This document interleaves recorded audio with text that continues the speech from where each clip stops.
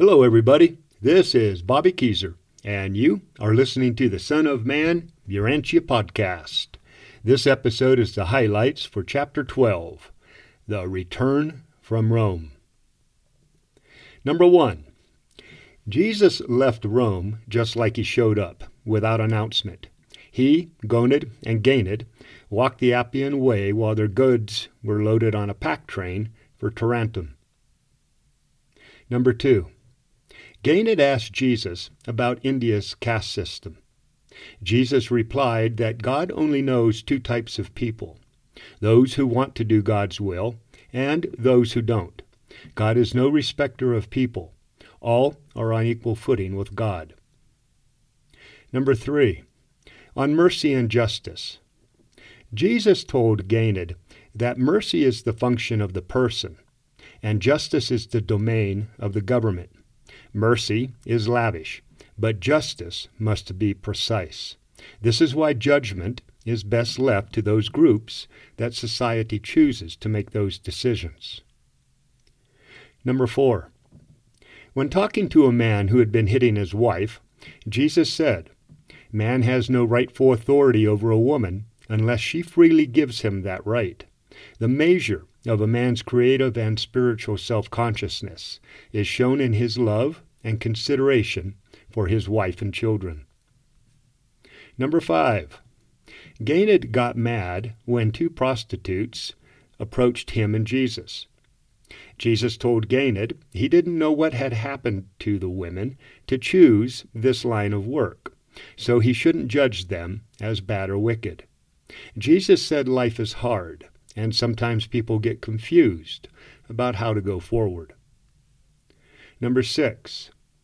To a miller, Jesus said also, "Grind up the grains of truth, so they are easier for even the weak to receive." To the Roman centurion, "Give to your Caesar those things that are his, and to God those that are God's." There's no conflict between the two if Caesar doesn't claim that that is God's. Number 7. To the Mithric priest, Jesus said he had made a mistake looking for God in man's mysteries and philosophies. Know instead that God in heaven has sent his Spirit to live in all men, and that you are a son of God if you truly want to be like him. Number 8. To the Epicurean teacher, he said that the greatest thrill of the human experience was knowing that Spirit of God inside of you, and embarking on the almost endless journey to the personal presence of God in heaven. Number 9.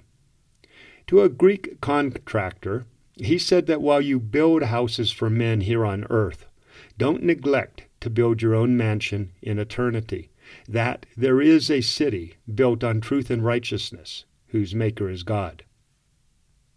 Number 10. To a Roman judge, Jesus said that he too will be judged by the rulers of the universe. Be just and merciful to expect the same.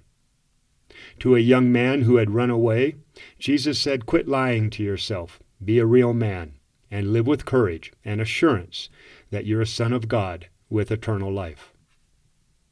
Number 11. And to the condemned criminal, Jesus said that if your repentance is true and your faith is sincere, you can ask for forgiveness of God, and you need not fear meeting the judgment of the heavenly courts.